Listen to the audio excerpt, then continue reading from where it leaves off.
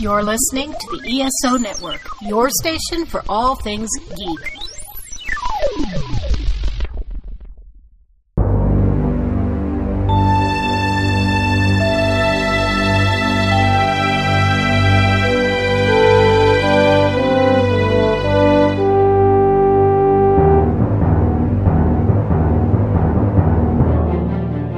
Welcome back to Earth Station Trek, a show where we trek from the early days on NBC to the future on Paramount Plus and everywhere in between. I'm Charles Kelso, and it's my privilege to introduce the Earth Station Trek crew. Keith Johnson. The Earth year is 2024, but what is the star date? Alan Seiler. Hi, everybody. And Veronica Dashel. Sup. And this is our first episode of 2024. Woohoo! Ooh. Yeah, we thought it'd be fun to count off our favorite Star Trek episodes of 2023. We had a pretty incredible year of Star Trek over the last year. Yeah, we did. I think all the shows that are running had, they're knocking it out of the park with their episodes. Mm-hmm. So we're going to start off with all of our number fives and count up to our number one episodes for 2023. So I guess I will start it off, and I'll say my number 5 favorite episode of 2023 was Those Old Scientists from Strange New Worlds. That's right. Yes. And that was so good. I said this on our episode, but I thought that it did a great job of being a good episode of both shows. And you don't always get that with crossover episodes. Right. I thought it was a lot of fun. They did a great job. And I thought that the actors did a great job of playing their characters in live action, which, they had to go back and reference their mannerisms and stuff because they don't perform their own mannerisms on the show. They're animated by the animator. So I thought it was a great episode. I thought it was a lot of fun, and it was just a fun Star Trek. All right, Veronica, what's your number 5? So my number 5 was The Last Generation. Ooh. We went and saw that.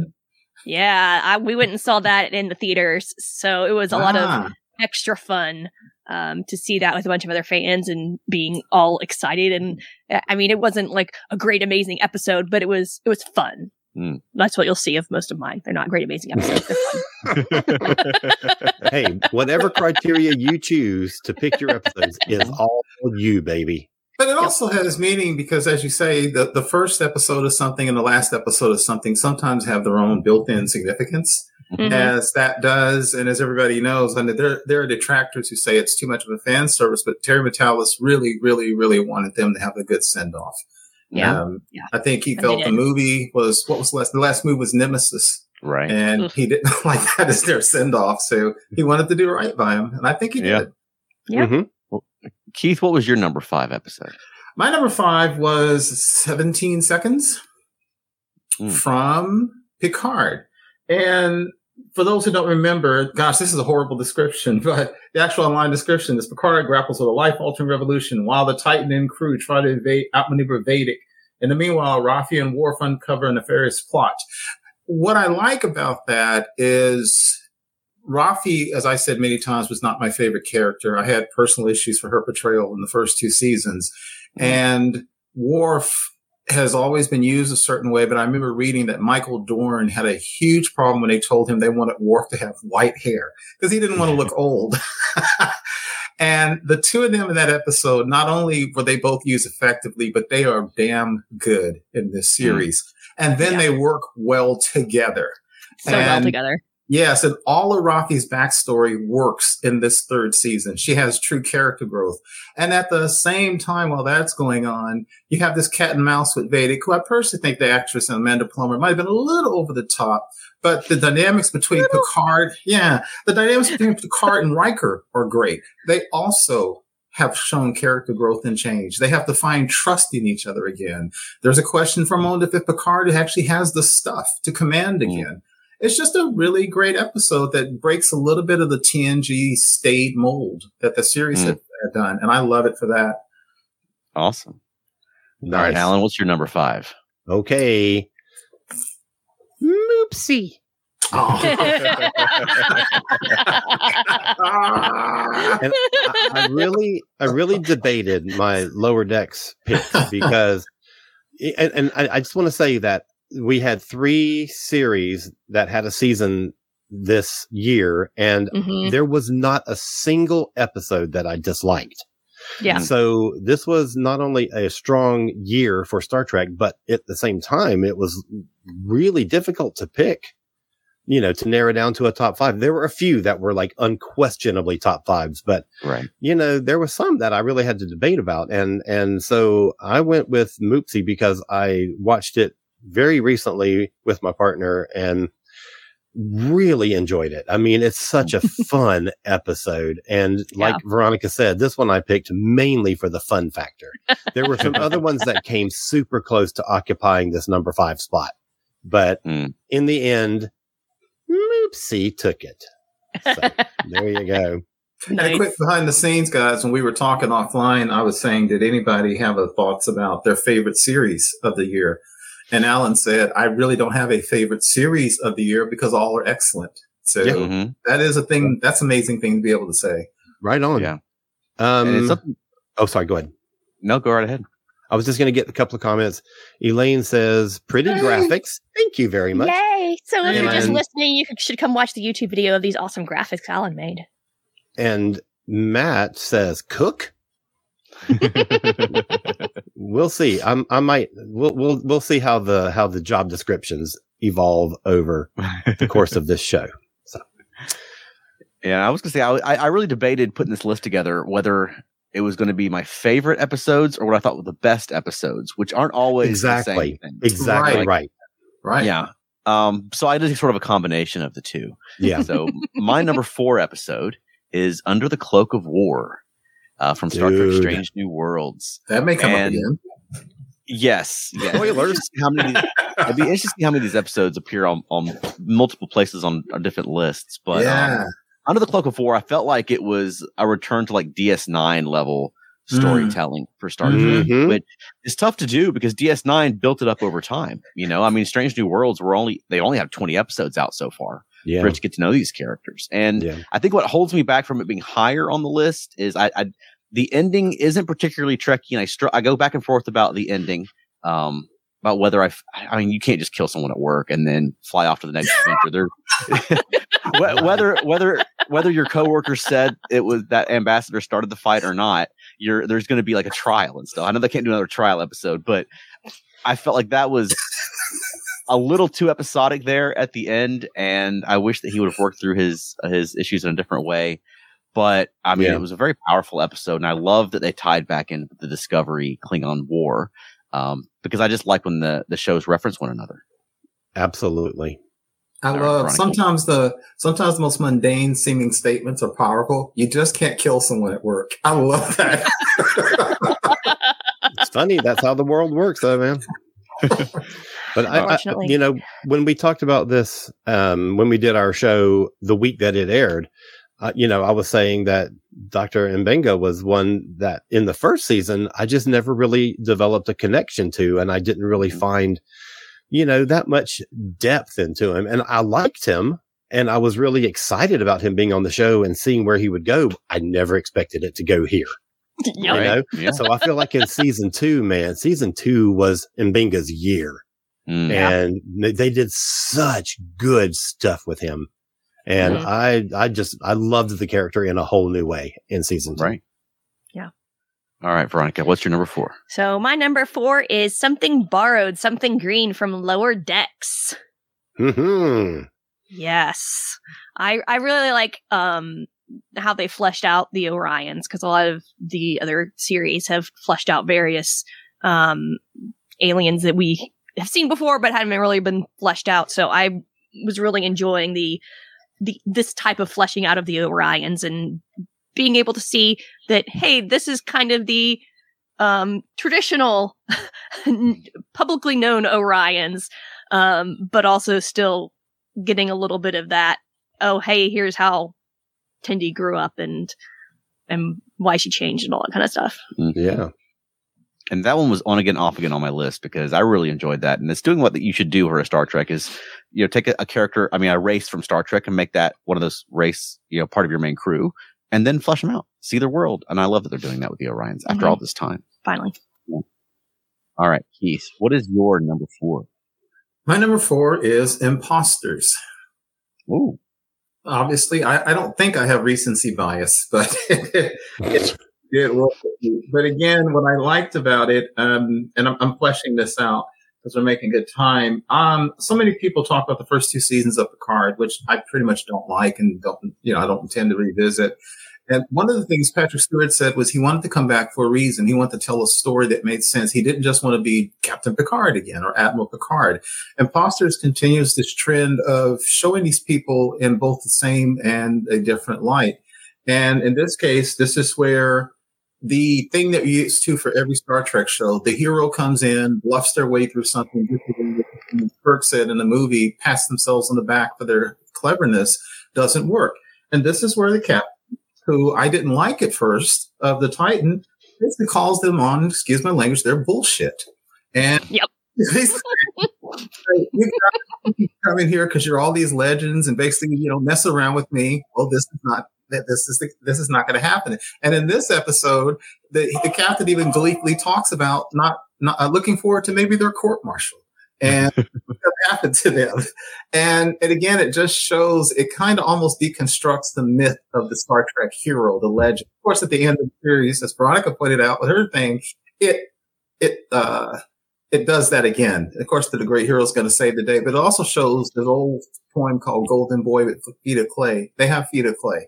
And I love that. And I love the fact that Picard and Riker can't use their charm and their wit and their history to basically snow somebody. Mm-hmm. Mm-hmm. Spoilers for those who haven't seen it yet. And 2 words for this show, Ro Laren. Yeah. Yeah. And there were some really powerful scenes between her and Captain Picard, which frankly, I mean, she left the show when I was like 12. I never expected to see Ro Laren again and have direct resolution to those episodes. Right. So I thought it was fantastic too. Absolutely. And that's one of the things that I think modern Trek is doing so superbly is bringing back some of these characters and giving them a whole new resolution, a whole new gravitas. Or in Doctor Who terms, mavitas. And one real quick spoiler I heard not just from fans, but even from Terry Matalas himself, is you can't be sure, this is a huge spoiler, you can't be sure that Ro Laren is dead. And I heard Terry Matalas, now some people may say that's cheap, but I also, remember we talked about Picard, is they seem to have a habit of bringing back characters and killing them off real quick. So I wouldn't be mad if they found a way for her to have survived. So if you want to give me some gobbledygook that she beamed out the last second, hey, I'm all for it. Right. Let's do it. Yeah. All right, Alan, number 4. Okay. What is my number 4? Oh, yeah, I remember now. My number 4 is, I think, the first one of the repeats that we've had, and that is The Last Generation. Yeah. And I'm just going to say that I was super excited about Picard season 3, mainly because of the reunion of the Next Gen cast. And, I like good storytelling, but I also am a sucker for nostalgia. And this final episode was such a nostalgia fest. And all it did, the second half of the prior episode and this entire episode was nothing but like a Next Generation greatest hits. And that's all I wanted from it. And I felt like it delivered it in such a great and exciting way. And it did things in a way that could not have been done on Next Generation. You saw the ship in action and the crew in a way that you would never have seen them depicted on Next Generation. And I felt like it really, it did everything that I was hoping it would have done. Give a big hero moment for the clunky old ship pulled out of mothballs from the museum and soaring into the rescue. And man, I loved it so much. And, this one is definitely one of the ones that made it onto the list simply for the fun factor. Right. But it's nostalgia, but it was nostalgia done really well. Yeah. And that's a legitimate reason. It's just for that it's fun. It's art and entertainment. Yeah. Exactly. It looked beautiful. It was well paced. It was filmed well. The actors were spectacular. Everything about it was just a big win. And, after a couple of seasons of Picard that maybe were a little iffy. They would get started really well, and then it would just lose me halfway. Right. This one kept me going the entire season and delivered in the biggest damn way it could have at the end. And it did everything I hoped it would do. So big win for me. And I guess I'll pause between each set of numbers, I guess, to see if we want to touch on any comments or anything like that. If you, I saw that there's a few folks had some few. Yeah, because we're making good time. At this rate, we are making surprisingly good time. In half an hour. Let's see. Matt Sweatman says Enterprise has the most chill HR department imaginable. I don't know what that means or what that's in reference to. That was probably Mbenga. Yeah, when Mbenga murdered that ambassador. Yeah. Yeah. Oh, okay. Let me just explain. He said HR. I was thinking PR. Oh. So it made no sense to me. But now that I know we're talking about HR, I totally understand. And then we have a Facebook user, Lower Decks, Strange New Worlds, so much more on Orions now. Absolutely. Yeah. And that's when, every time we've gotten a new Star Trek series, it always felt like each series adopted one of the established races and really developed them in a big way. And I think the Orions are really benefiting from the modern Trek era. Yeah, and on Next Gen, they had a bias against using Tellarites and Andorians and Orions. And I mean, even Vulcans were few and far between on Next Gen. Definitely. But I mean, it was Enterprise that got that started again, going back to those races, and the new shows have embraced it. Yeah. All right. My number 3 is Ad Astra per Aspera. Ooh, baby. Hang on. Let me find. There you are. I thought it was just a fantastic episode. I mean, great. It's using courtroom drama to, tell a social justice story. It's using the space metaphor for things that are going on in the world, and also fleshing out number 1's character.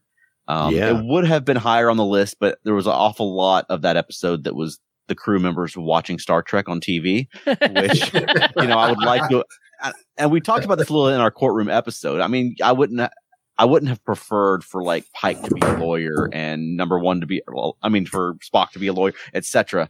But, I wish they could have been more involved through the meat of the story. Although I did feel like there was a fantastic guest star, and she did a great job as the lawyer who was defending Una. Yeah. And of course she has a personal history with her because opposing counsel is still the captain's girlfriend, because you can't get away from that in Starfleet. In Starfleet, they're going to find your friends, relatives, and ex-girlfriends to be on the courtroom. Exactly. That was almost the Trekkiest thing about the whole episode. Right. They also had some really nice updating of stuff from like the 23rd century, like courtroom, like court martial, and also a beautiful redress of that Starfleet command facility from Discovery, where they turned it into a courtroom with a big mural. I just thought it was really, really well done. Agreed. Now, I know a couple of us are going to have more to say about that one a little bit later in our show. So stay tuned. We should have some time at the end to circle back on some of these. Yeah, one thing I'll comment real quick on what you said, Charles. I think you called out something very cool, which is, and people talk about this in the real world. In Star Trek, the trope is they always grab one of the commanding officers and sometimes force them to become a lawyer. And I know people say that doesn't happen in the real world. Like, they wouldn't grab the chief of staff from the army and say, you got to go defend this private. And so I agree with you. It was kind of cool that they honestly let lawyers do the lawyering as they should in the show. If I'm ever accused of a crime and my boss is my attorney and my girlfriend is the judge, just throw away the key. This is great. So Charles, this is great. So Charles has been arrested for killing a coworker, and now his boss defends him. Right. Great. Oh, goodness. All right, Veronica, number 3. So number 3 is Parth Ferengi Heart Place. Oh, yeah. We knew we were going to be a Ferengi. What did I mess up? No, go ahead. What did I mess up? You didn't make it plural. Possessive. Parth Ferengi's Heart Place. Okay. It's okay. No big deal. Carry on. Whatever. That's what I had written down. So whatever. Just say Moopsie, Veronica. It covers everything. No, but obviously Ferengi episode. But I also really enjoyed how they like played up that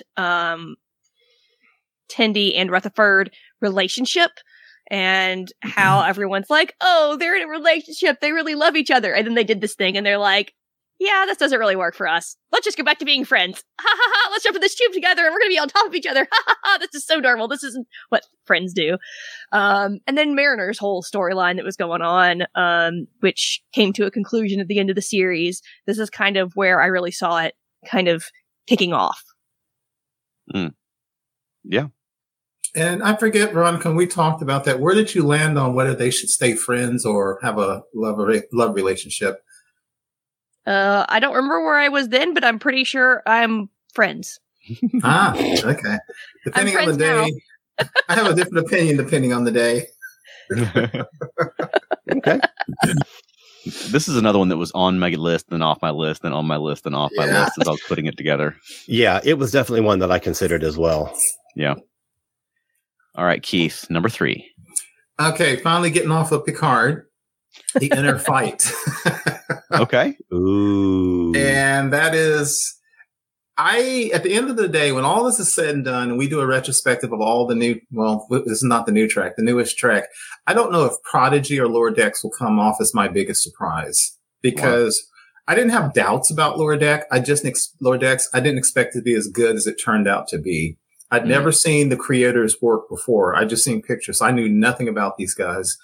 And Lower Decks, I think I mentioned it first. I couldn't stand the characters. Well, not all the time, but sometimes her character would get on my nerves because she would talk back to her mom. And it seemed like they were playing up a little bit of the humor of her being this irreverent officer. But again, they've done that word that I'm going to overuse. They've shown character growth. Yeah. Which I did not expect. I mean, they could have, as some people who don't watch the show think they are doing, stayed in a slapstick show and just told jokes every week. They're not doing that. Right. They're doing character growth. And this show also, again, we've talked about, this show is not even an hour and they pack in so much good stuff. There's the thing with repairing the satellite. There's this thing with her mother and them basically kind of going undercover, and her mother showing her skills outside of just being a starship captain. There's the whole thing on the planet. There's the whole thing with the fighting the Klingon and the Cardassians and the bonding between her and the Klingon. There is a lot going on. And then the mystery is deepening. As you said, Veronica, we'll find out what's going on with her toward the end of the series or the season. But there's that going on with her. There's the things going on. And it really honestly feels like a live action show with all these scene changes. And I am just blown away by the writing in this series. Just absolutely blown away. Yeah. Can't argue there. Yeah. Absolutely. And somehow I'm missing a graphic I'm sorry I don't have one to show for Keith's number 3 pick. We'll act it out. Yes. Keith, if you'll just write it on the screen. All right. Alan, number 3. Number 3. Hang on. We need that dude from Dave Letterman. Remember they would call out the guy, he'd call out his top win and that guy would repeat the number with a great voice. Oh. Well, my number 3 is another repeat, and it is Those Old Scientists. Yay! This was the one that I was most excited for. Loving the first season of Strange New Worlds the way that I did, and being such a huge fan of Lower Decks. When they announced that there would be a crossover between those two shows, I lost my mind. I was so excited. I couldn't wait to see it. I didn't know how they were going to pull it off. I didn't know if the two crossover characters would remain animated throughout the live action episode. I thought that would have been a cool approach. I think that was sort of maybe what I was expecting them to do. Having them translate into a live action setting as live action characters was almost better. Yes. And I say that because the two actors who are, mainly do their characters in a recording booth. They just come in and they read a script, and they read the script basically for the season. I mean, they do it very quickly. And now they're like, they're basically embodying their characters for the first time. And I was so excited, first of all, for them to get the opportunity to do that, because I think there's maybe a subsection that maybe considers Lower Decks to be not legit Trek. Right. Because it's an animated show, because it's a cartoon. And I felt like this maybe lent some legitimacy to it by bringing these characters into a quote unquote legit live action show. And that they sold it as well as they did, and that they were true to their characters. I just thought it was great. But then it was also just a really good episode.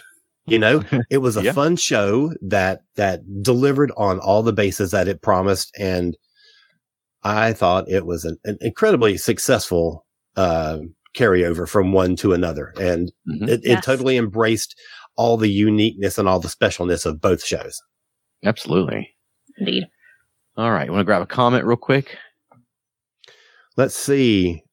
Matt Sweatman says that Charles should have a puppet as a lawyer. Indeed. Does he mean you should have a lawyer puppet, or a puppet that's a lawyer, or... I'll take one of my puppets over my boss if I'm going into court to fight for my life. We'll take the Spock puppet. Thank you very much. Right. All right. Well, let's take a quick break to go to a commercial. And then when we come back, we'll count down our number 2 and number 1 episodes of 2023. So stay right there.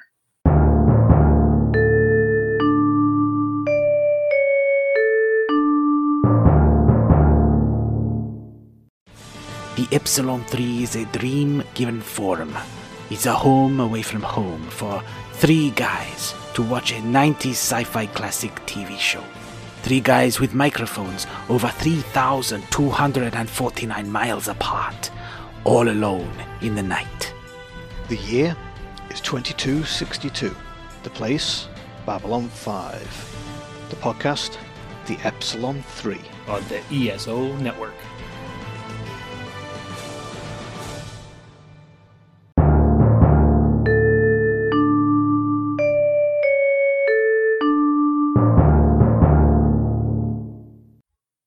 And thank you to Matt for that nice segue into the commercial break. I was going to play a second one and it didn't activate. Uh-oh. Yeah, that's okay. We'll save it. Okay. All right. So let's kick it off with number 2. My number 2 episode. And I cheated a little bit. Ooh, cheater. Yep. Because I counted the 2-part finale of Lower Decks as an episode. So right on. The Inner Fight / Old Friends, New Planets. Yeah, baby. I was rewatching these over the holidays. I was just thinking, like, they can't figure out how to do a Star Trek movie. Just get Mike McMahon to write a Star Trek movie. Yeah. Because this thing is every bit as epic as any Star Trek movie that's ever been. Yeah. I mean, it's got such great character hooks. And Keith already mentioned this, but I mean, what they did for Mariner's character, I mean, this could be the finale to the show if they had got canceled. This would have worked really well because it recontextualizes everything that Mariner's done for the last 4 years. It gives us her backstory. And I think it really smartly ties her backstory in with the original Next Generation Lower Decks episode. Mm-hmm. Yes. Because it's the death of crewman Sita. And I don't know. I totally buy that her friend died. Her friend who wanted to be a scientist died on a spy mission in Cardassian space. Right. And she was like, I don't want to be the person sending these, young, bright kids who want to be scientists and study plants off to fight the Cardassians and die. I just thought it was really well done. And I had said leading up to the episode that I was hoping that mysterious ship would be a new race and we'd get something new. It wasn't. It was something from old Trek again, but it was a pull from old Trek I never would have expected. No. Right. I mean, no kidding. Really, you feel like Nick Locarno has been, overwritten now by Tom Paris, right? He's got his. It'd be like having Armin Shimmerman come back and play that first Ferengi that he played on Next Gen. Like, you never expect that to happen because he's got a better character now. He's more well known for that. But I thought they really handled Nick Locarno well, and the entire 2-parter was just so smart, and I loved the portrayal of Captain Freeman. I've said this over and over on the show, but I like when Captain Freeman is shown to be competent. Yeah. Right. She's not the captain of the Enterprise, but she's still the captain of a starship. And too often, I think on the show, they have fallen back on, she'll be petty, or she'll let her emotions get in the way of what's going on, or her pride, or just being incompetent. And they sort of play into that expectation in this episode during her attempts to get into the bar, and like, well, no, we're a roving gang, and they're like, no, you're wearing Starfleet uniforms, right? She's being doofy again, but the whole thing was her plan, and I love that. And she had some real hero moments when they crashed in that battle. A superstar destroyer into the force field and flying the captain's yacht in to save the day. I just thought the entire thing was a success, and I thought it was a really great resolution to what we've seen so far on Lower Decks, but also opening some interesting doors as what's going to happen next. Are we going to see Mariner now on a mission to become a captain? And I thought that would be an incredible flip for her character, but also one that get a lot of comedy out of. Yes. Right. Oh yeah. Definitely. A couple comments that you said real quick, Charles. I'm going to cross the streams like crazy. But in Ron Moore's remake of Battlestar Galactica from a few years ago, the character Starbuck was introduced as being kind of irreverent and always get into fights and stuff. And there's one episode where there's a really crucial battle because they're running out of the fuel, the plutonium or whatever you call it, unobtainium, to let them jump faster than light. And Starbuck has been injured. So she, who is the greatest pilot by far, she has to plan the actual attack and then stand back with Adama and watch the pilots go into battle instead of leading them. And she has to listen as people die. And the whole thing that Adama tells her is it's a lot harder, isn't it, Starbuck, when you just stand back and watch people die instead of being out there. And what you said about with Mariner and Sito and how she doesn't want to be that person, it reminds me of that. It's easy to criticize, and so many times you just want to go out there and, go with your fist, but standing back is tough. And I do like that story for her. Mm-hmm. Absolutely. And the other thing I was going to say, you made a really good point about Captain Freeman, because the show itself passed off the concept of second contact as a joke, but it's not a joke. Because, if everybody, there's a thing I mentioned a long time ago. There was a podcast I listened to that said in Captain Kirk's original Enterprise, there were no rear view mirrors. Kirk would put some plan in place and leave. We're like, what the hell? What's going to happen with the people of the Apple? What's going to happen with the people of Landru? He left one dude behind for Landru's planet. And you got treaties, food, educating people. It's a huge thing to be second contact, if that's even a term. And I like the fact, like you said, Captain Freeman's a starship captain.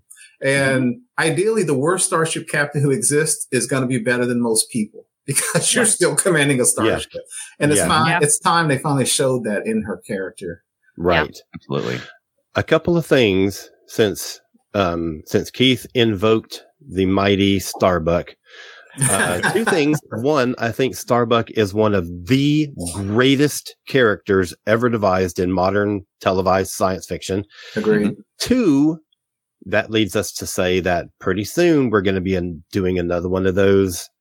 What do we call it? Beyond Trek shows where we get to talk about other stuff, and I'm so excited. Yes, that's it. All right, Veronica. Number two. Number two is the ever popular Those Old Scientists. Yay! Yay! Woohoo! Look at that. First one to hit 3 on the list, isn't it? Wow. Yeah.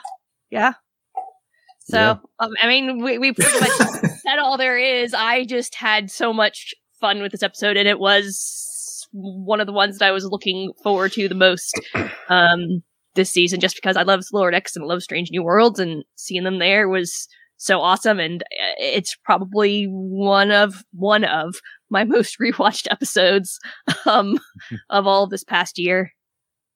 Awesome. As much as this was like the first bit of information that we got about the second season of Strange New Worlds.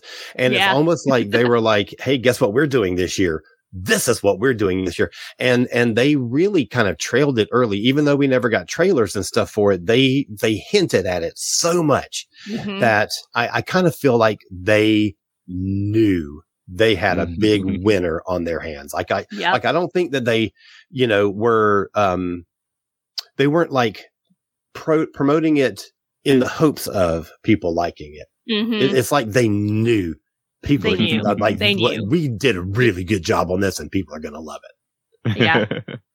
Yeah. And we did. Shockingly, I don't love this episode. Well, get out. Those who've been listening Only to us one, for a long- Keith.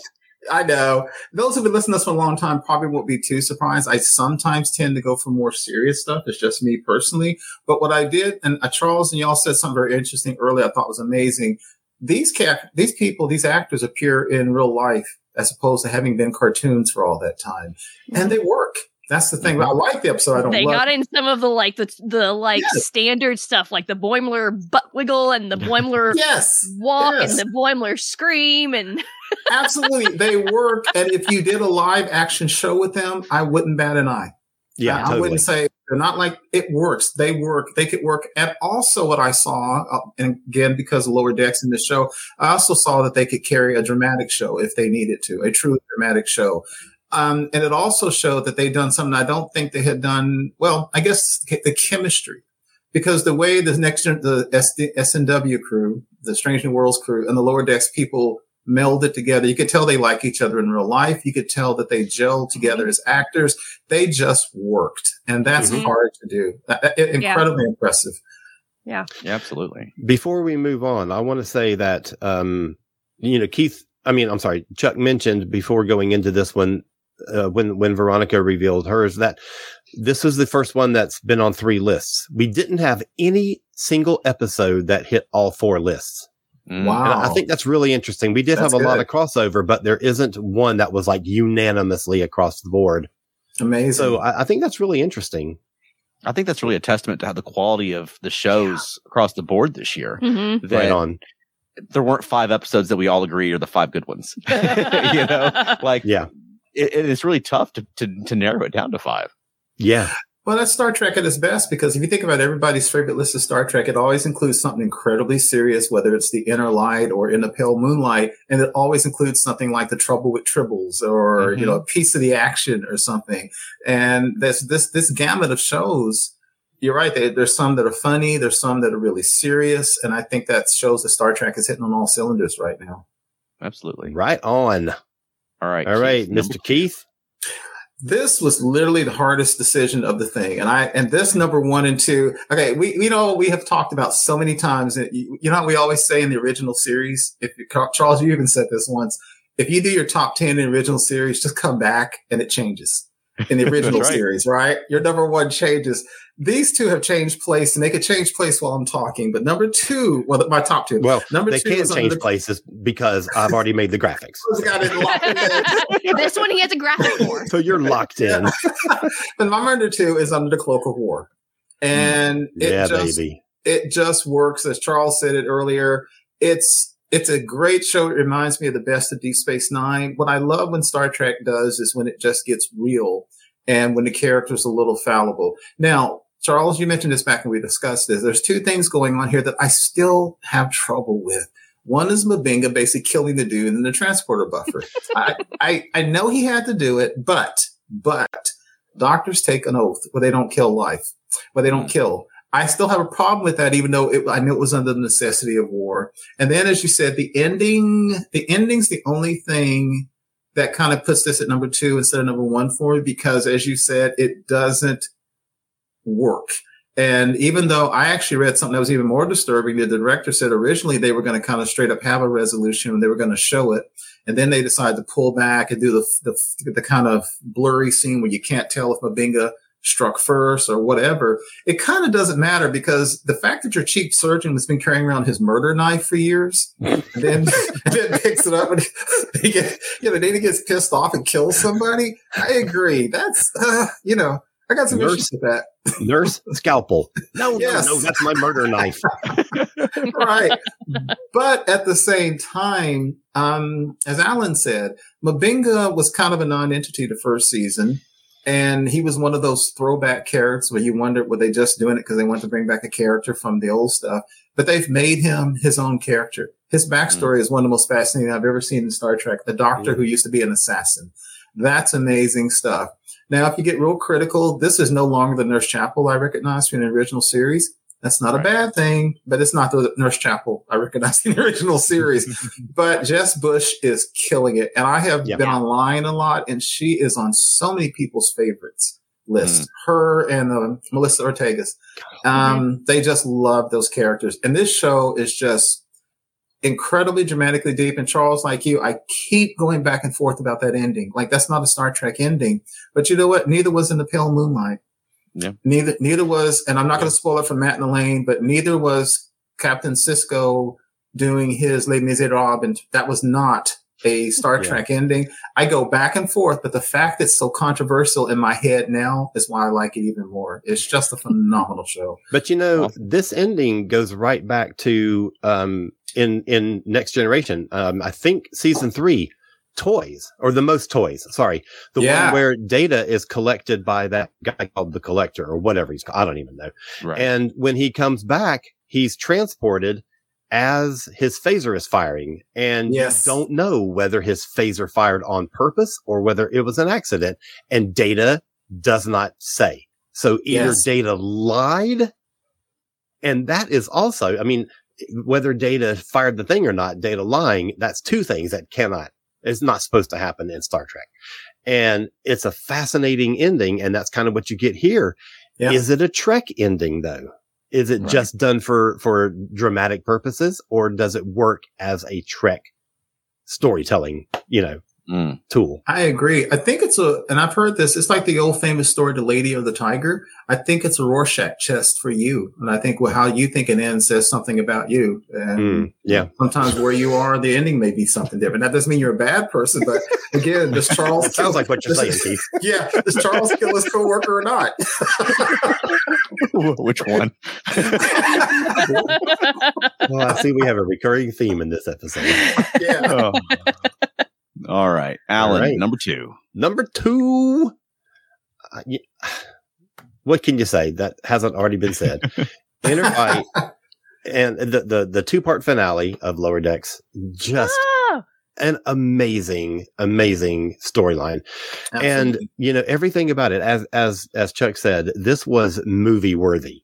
This was, and you could have done something to expand every part of this episode, like Mariner having her moment with the Klingon that she's fighting, where she sort of has a breakthrough, and she sort of has this revelation about how she's been self-sabotaging. You could have expanded that and made more of it, and it would not have dragged the story down, because it's such an important moment for that character. And, part of that, it pays so well because you've had 4 seasons of build up to that moment. And we've seen in this season the way that she's been basically shooting herself in the foot repeatedly and on purpose. She just doesn't realize she's doing it or why she's doing it. And, that in itself, but then also that it finally made a specific connection back to the original episode called Lower Decks, which is where the whole idea for this show came from. I just assumed that they would not really ever tie it back that specifically, but the fact that and I ask forgiveness that I don't remember the name of the actress who played Sito, but they brought her back for this story. That just blew me away, and got Wesley back in too. It was just a fantastic 2-parter. And every year Lower Decks gets better and better and better. And it started out well. Yeah. All the stuff that Keith said about how uneven it was and how it was maybe a little bit hard to get into Mariner's character right away is very, very true. But at the same time, by the end of that season, I was invested. Every year it has gone farther and it is my favorite modern Trek. Wow. Hands down. Wow. Mm-hmm. You know what it shows, Alan, what you just said, it reminds me of something too, is it shows what happens when you actually plot something. Because these people, both Lower Decks, Prodigy, even SNW, they're plotting these stories. They knew coming in that Mariner was going to grow. They knew that Prodigy was going to grow like it was. And that was the thing. They know what's going on, because if they don't write the entire series arc, they definitely write their season arcs. And they have given us great character growth because they have been building in great character growth, and it absolutely shows on screen. Yeah. Mm-hmm. Yeah. I just had a thought that I was going to say. I forgot it. Never mind. Oh, I know what it was. Keith has now referenced Prodigy twice Yes. I just want to say how thankful I am that all of Prodigy got done in 2022, because if we had had a fourth season that we had to work into this top 5, I would have been sunk. I would not have known what to do.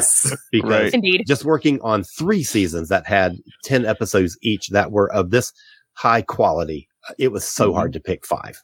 Absolutely. All right, so we're going to get a few comments before we move on to our number 1s. Wow, right on time. Let's see. We have Matt Sweatman saying they've done The Simpsons, South Park, Beavis and Butthead, even Bob's Burgers as movies. Why not Lower Decks? Why not, indeed? I agree. Why not? I am all about that, Matt Sweatman. One of those they've even done in live action as well. So they could do a live action Lower Decks movie. Yeah, they should. Could. They have already proved that is a possibility. Right. I will show up for that. And Matt says also, so did you guys like those old things? Right? The Inner Flight / Old Friends, New Planets was on 3 of them as well. Yeah. That's right. Matt, some of us liked those old scientists. Yeah. Not all. Yes. There's another one that's on 3 lists, but 3 out of 4 in the top spot on 2 of them. So we haven't quite got there yet. All right.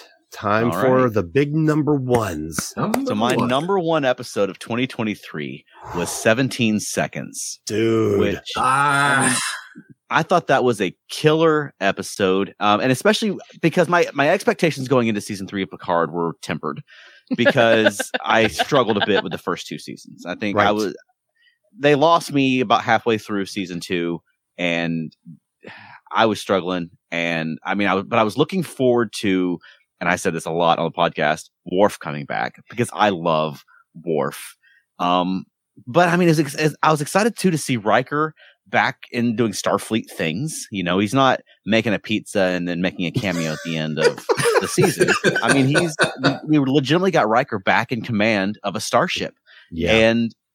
But it wasn't just old Riker again. I mean, they really accounted for the years and the growth of that character. I mean, Riker's a different person at 67, whatever, than he was at 30. Yeah. He's been through a lot in life. And I mean, I think this year, Jonathan Frakes has done his best work on Star Trek that he's ever done. And that's saying something because he's been on almost every Star Trek series. He's directed most of the Star Trek series.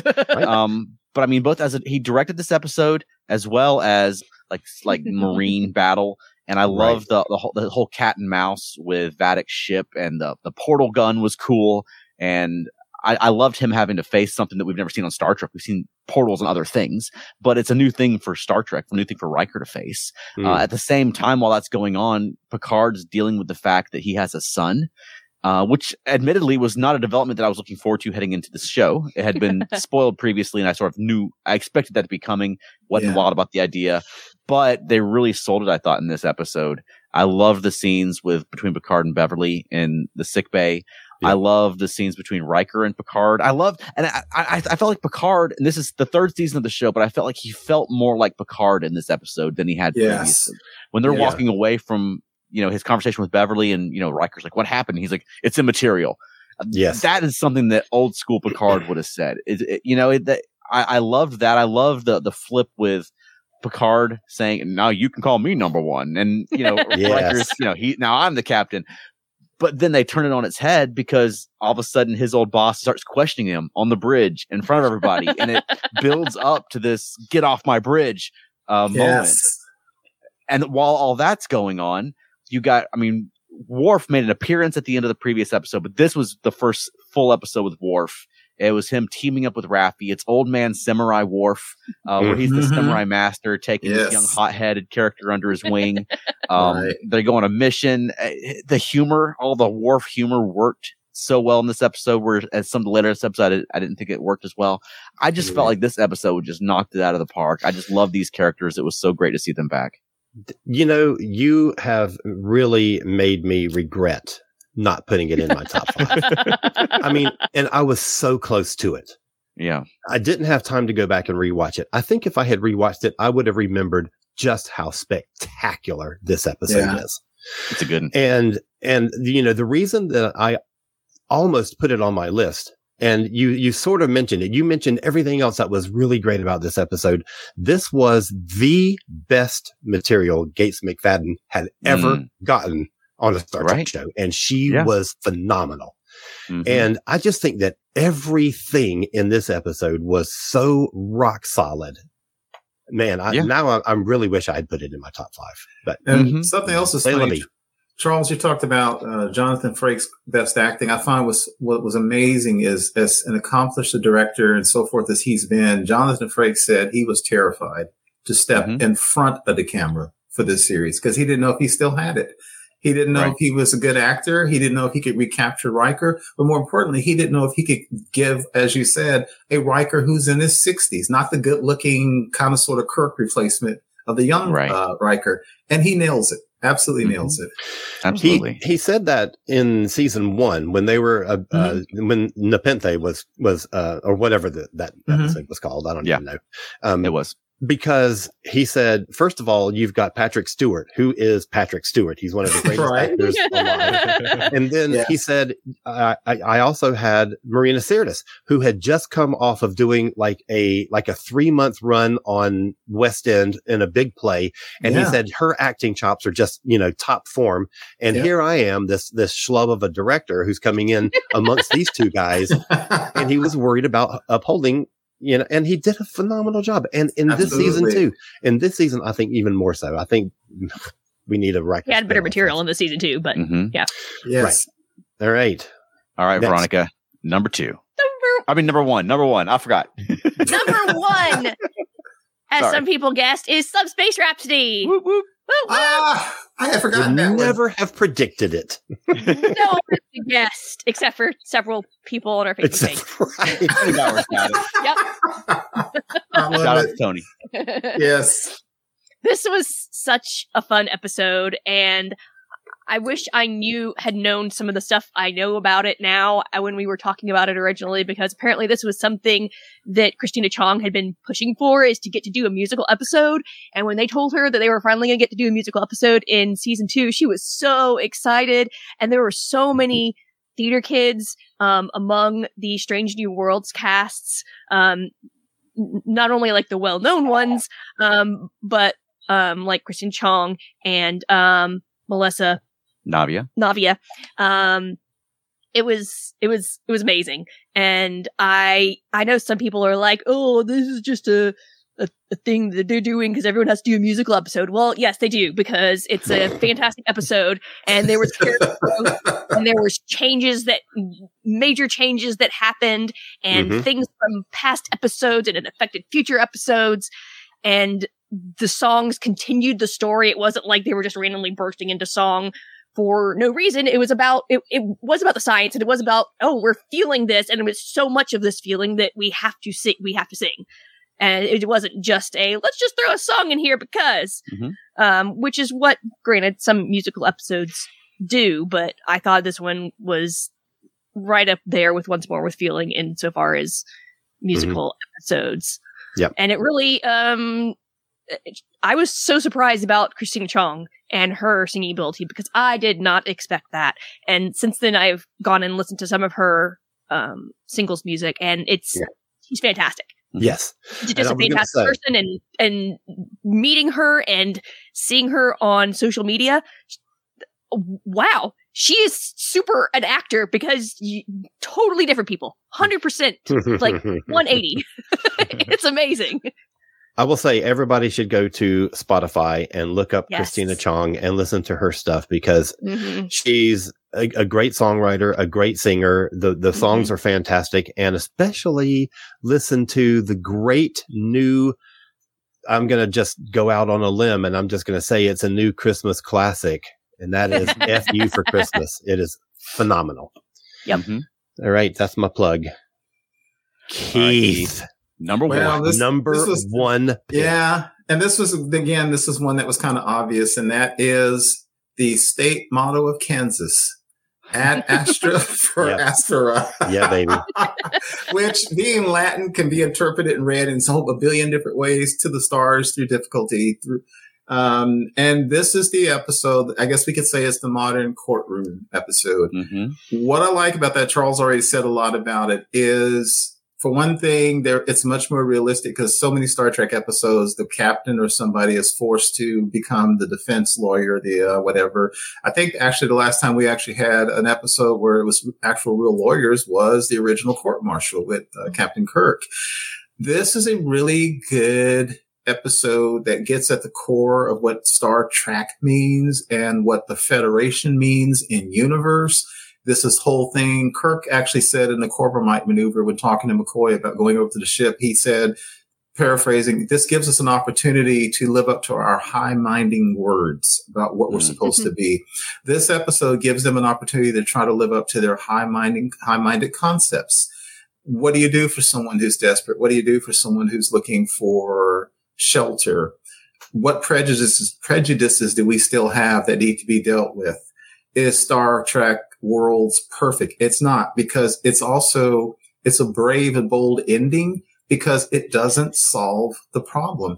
It's really like, for those who remember, kind of sort of like Don't Ask, Don't Tell in our real life world in the United States back in the 90s when President Bill Clinton basically put in place a thing, which is if you were homosexual in the military, which at the time was completely frowned upon, he basically said, if you don't tell, we won't ask, which is crap. And we all know that. It was a horrible resolution, maybe the best we could get at the time, but we've gotten beyond that. This episode does not have a really happy ending. One person gets satisfaction from the law, but you know from both what happens in the show and for what we know in the actual series, it's going to be a struggle. They did an incredible job in doing that, and also one of the best guest stars I have seen in Trek history. And I can't believe I didn't look up the actress's name, but man, she just walked in there and owned it. It is Yetida Bataki. Thank you. She walked in and owned it. And again, I keep doing this, but hailing back to the original series had some of the best guest stars because they were all Shakespearean actors and Playhouse 90, blah, blah, blah. She just walked in and joined that cast, and she absolutely owned it. She would be my nominee for Best Guest Actress of Star Trek from 2023. Phenomenal show. Funny you say that, because I do think, when we were watching the shows as they were coming out, I sort of said that she was the MVP of that season. Honestly, I'm going to put her right up there and say she was the MVP of 2023. Yeah. And I say that because, yes, that is my number one episode as well. Wow. And, and I talked a little bit ago about how I struggled with putting together which 5 was going to make the list and in what order the 5 were going to go. I never had any question in my mind about what was number one. Ad Astra was a phenomenal episode, even though a lot of the time the crew is sitting around watching Star Trek on TV, as Chuck says. I think you get away with that because it's riveting TV. I think that it is written incredibly well. And as we know, when we had one of our special guests on a few weeks ago, that courtroom dramas in television never actually play out the way that they do in real life. Yeah. I don't care, because dramatically speaking, this was a perfect episode. And Yetida Bataki was you could not pull yourself away from her anytime she was on screen.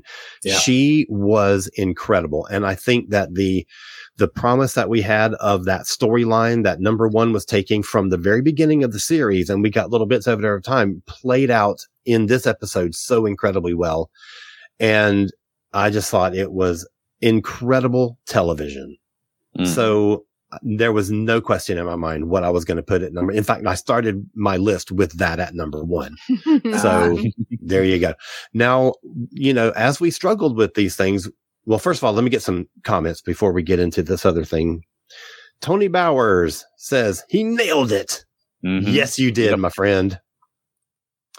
Matt Switman says that he's compositing our top 5s. Well, I've already done that. So I'm going to put that up in just 1 second. But Matt also says, okay, his top 5 is Ad Astra. Number 2 is Inner Fight and the whole 2-parter. Number 3, Those Old Scientists, tied for 4th place with 17 seconds. Wow. And, I guess the tie is the fifth place with Under the Cloak of War. So ones that we all chimed in on too. So that just shows you what I think that quality. was his. I thought that was his composite. That's his composite. Oh, I see. I got you, buddy. Jeez, All right, man, cool. I read that as composted, so I was really off. He didn't care for it. So since we all had ones that we wanted to mention in our top 5, I'm going to say, we all all except Veronica, listed some of our honorable mentions, and we get some interesting ones there. So, one of mine was 17 Seconds. It was so close to making my list that I had to keep it as an honorable mention, but I also picked Caves from Lower Decks because I loved that episode so much, and it was a great character study for all of our main cast, and it was great to see our main cast together again. But also Strange New Worlds, Among the Lotus Eaters. That one was really close to making my list also. I loved that episode a whole lot. Keith, what are some of your honorable mentions? I think we had 2. Quickly. I had 3 and you had 2 of mine. I had Among the Lotus Eaters, Caves, and In the Cradle of Exelon. Yeah. And every one of these both rounded out characters and expanded characters. And one thing I like about Among the Lotus Eaters is Pike sometimes kind of sort of borders on being too perfect, too good looking, too cool to everything. And this just reminded you again of the Star Trek thing is what's in us is barbarism. We all have it. And we see how he fights it. Love that episode for that. Cool. And, I was really considering Vexilon also for my list. All right, Keith. I'm sorry, Chuck. I don't know who anybody is anymore. My honorable mentions were No Win Scenario, Subspace Rhapsody, Caves, Parth Ferengi's Heart Place, and The Last Generation. And Parth Ferengi's Heart Place, I'll say real quickly, I loved the building out of the planet of the Ferenginar. And I loved the return of Ram and Lita. I think it's one of the most effective. Oh, yes. I forgot about talking about that. Bringing back old characters that any of the new Star Treks have done. Yes. So much so that I have disliked Ram becoming Grand Nagus since the 90s. And this episode turned me around. I thought they were fantastic. And I got the chance to tell that to Chase Masterson on Facebook. And she replied and called me Charlie's. So I have a new nickname. Charlie's. Because whatever Chase Masterson calls me is my correct form of address. But also The Last Generation, I think it didn't make my list because I think I have some trouble with the plotting. I think it's just cheesy. And a lot of respect. I think the whole let's get the entire fleet together and network the computers is, for one, unnecessary to the story. If you're also assimilating the crews of those ships, you don't have to also have control of the ships. Right. But also Starfleet would hopefully know better than to do that. And it's kind of embarrassing that within 5 minutes of launching their plan, they get hacked by the Borg again. I agree with that. It also annoys me anytime that they defeated the Borg with the power of love. I hate when that happens. Me too.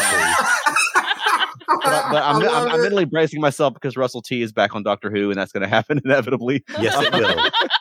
Yes, it will. But it was so much fun seeing those characters again all together. And I got the chance to go see them on the big screen, which I never expected to get to do after Nemesis. And I've said before that the first Star Trek movie that I remember seeing on the big screen was Generations. And I have very fond memories of every single one fond-ish memories of every single one on the big screen. But to get all those characters back and to go see them in the movie theater with my Star Trek, Picard popcorn bucket, was just so much fun. And that's such a great memory. It really was. The joy of it, gets it an honorable mention, even if some of the merits of the episode kept it off of my list. All right, Veronica, what are your honorable mentions? I didn't have any. She didn't send. Yeah. So I tabulated all of our picks. If something entered a list at number 1, it got 5 points. If something was named in a list at number 1 or number 5, it got 1 point. And then anybody that mentioned something as an honorable mention, I gave each one of those a half point. So here is Yay! Here is the definitive top 10 episodes of 2023, according to Earth Station Trek. What's super interesting is that I put Moopsie at my number 5 in my top 10. I mean, in my top 5. Caves got mentioned 3 times as and Alt. So it got 3 half points, which makes it the number 10 episode of the year. And one of the ones that was on my top 5 didn't make it onto, which I think is so interesting. I think that's really cool. I'm going to read this off for the folks listening on the audio podcast. Yeah. So starting from number 1, Ad Astra Per Aspera. 13 points. Inner Fight / Old Friends, New Planets. 11 points. Those Old Scientists. 8 points. My good lucky number. 17 Seconds. 6 points. Under the Cloak of War. Also 6 points. Subspace Rhapsody. 5.5 points, but I add 10 points, so it's 15.5. Parth Ferengi's Heart Place. 3 points. 17 Seconds. Also 3 points. Imposters. 2 points. Caves. 1.5 points. And then honorable mentions, I have No Bones, But I Must Flee. 1 point. Among the Lotus Eaters. 1 point. And In the Cradle of Vexilon. Half a point. And Nice. that's a solid collection of episodes right there. That folks. really is. That's some really great Absolutely. Star Trek right there. Absolutely. I don't I think Alan said also, I didn't dislike any episode last year. I'm not as high on Subspace Rhapsody, but I don't dislike it. And that's the thing. I didn't have one episode I'm like, oh God, I'll never watch that again. So yeah, it's a good list. Yeah. And we've got a few months now until Star Trek Discovery comes back. We're also going to have Star Trek Prodigy season 2 this year. Yeah. Which I'm looking forward to. As much as I enjoyed Star Trek over the past year, I would say that this past year has probably been my favorite overall year of Star Trek TV since the 90s. I think they were doing a great job. But it was all 3 shows were very reference heavy this year. So I'm looking forward to Discovery and Prodigy because they tend to bring in more new stuff. And I'm looking forward to getting some new stuff. And does anyone else have any closing thoughts before we close this out? I can't wait for Prodigy. Okay. Yeah. Great year of Star Trek. I agree. Really good year of Star Trek. Man. All right, Alan, where can people find more of you on the internet?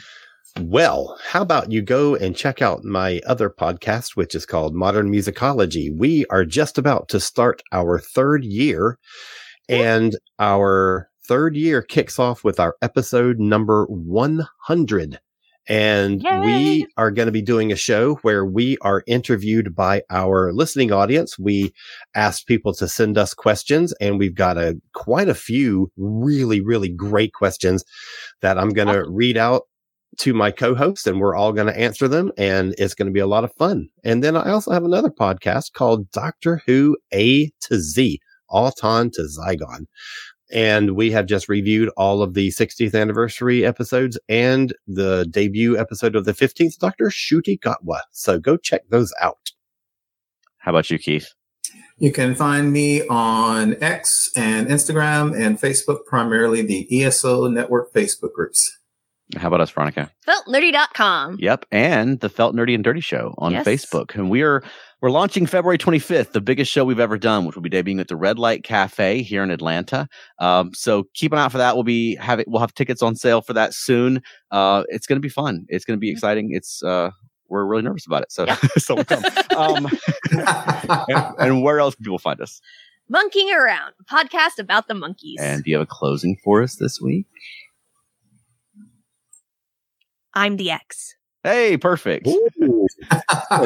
Join us next week. We'll be going live Thursday at 8 p.m. Eastern. Maybe we'll go ahead and do our Beyond Trek episode that week if everybody's on board with that. We didn't. Yeah, plan sure. that. Yeah, that works for me. I didn't pull the trigger. Yep. You get to hear us talk about something other than Star Trek for a change. We'll talk about some other sci-fi that we love. So that'll be Thursday, 8 p.m. Eastern. You can join us on Facebook or on our Facebook group. And thank you, everyone, for joining us. All right. Great 2024. Bye-bye, y'all. Have a good year. Take care. See you next week. Thank you for listening to Earth Station Trek. If you enjoyed the show, please subscribe on your favorite podcast platform. Give us a positive rating. You can also send us feedback at earthstationtrek@gmail.com. You can join in the fun on our Facebook group or follow us on Twitter. You can also visit us online at earthstationtrek.podbean.com. We'll see you next time. Live long and prosper.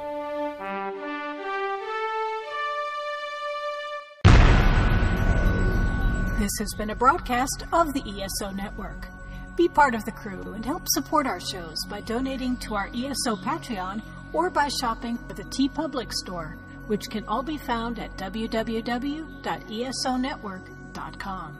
The ESO Network, your station for all things geek.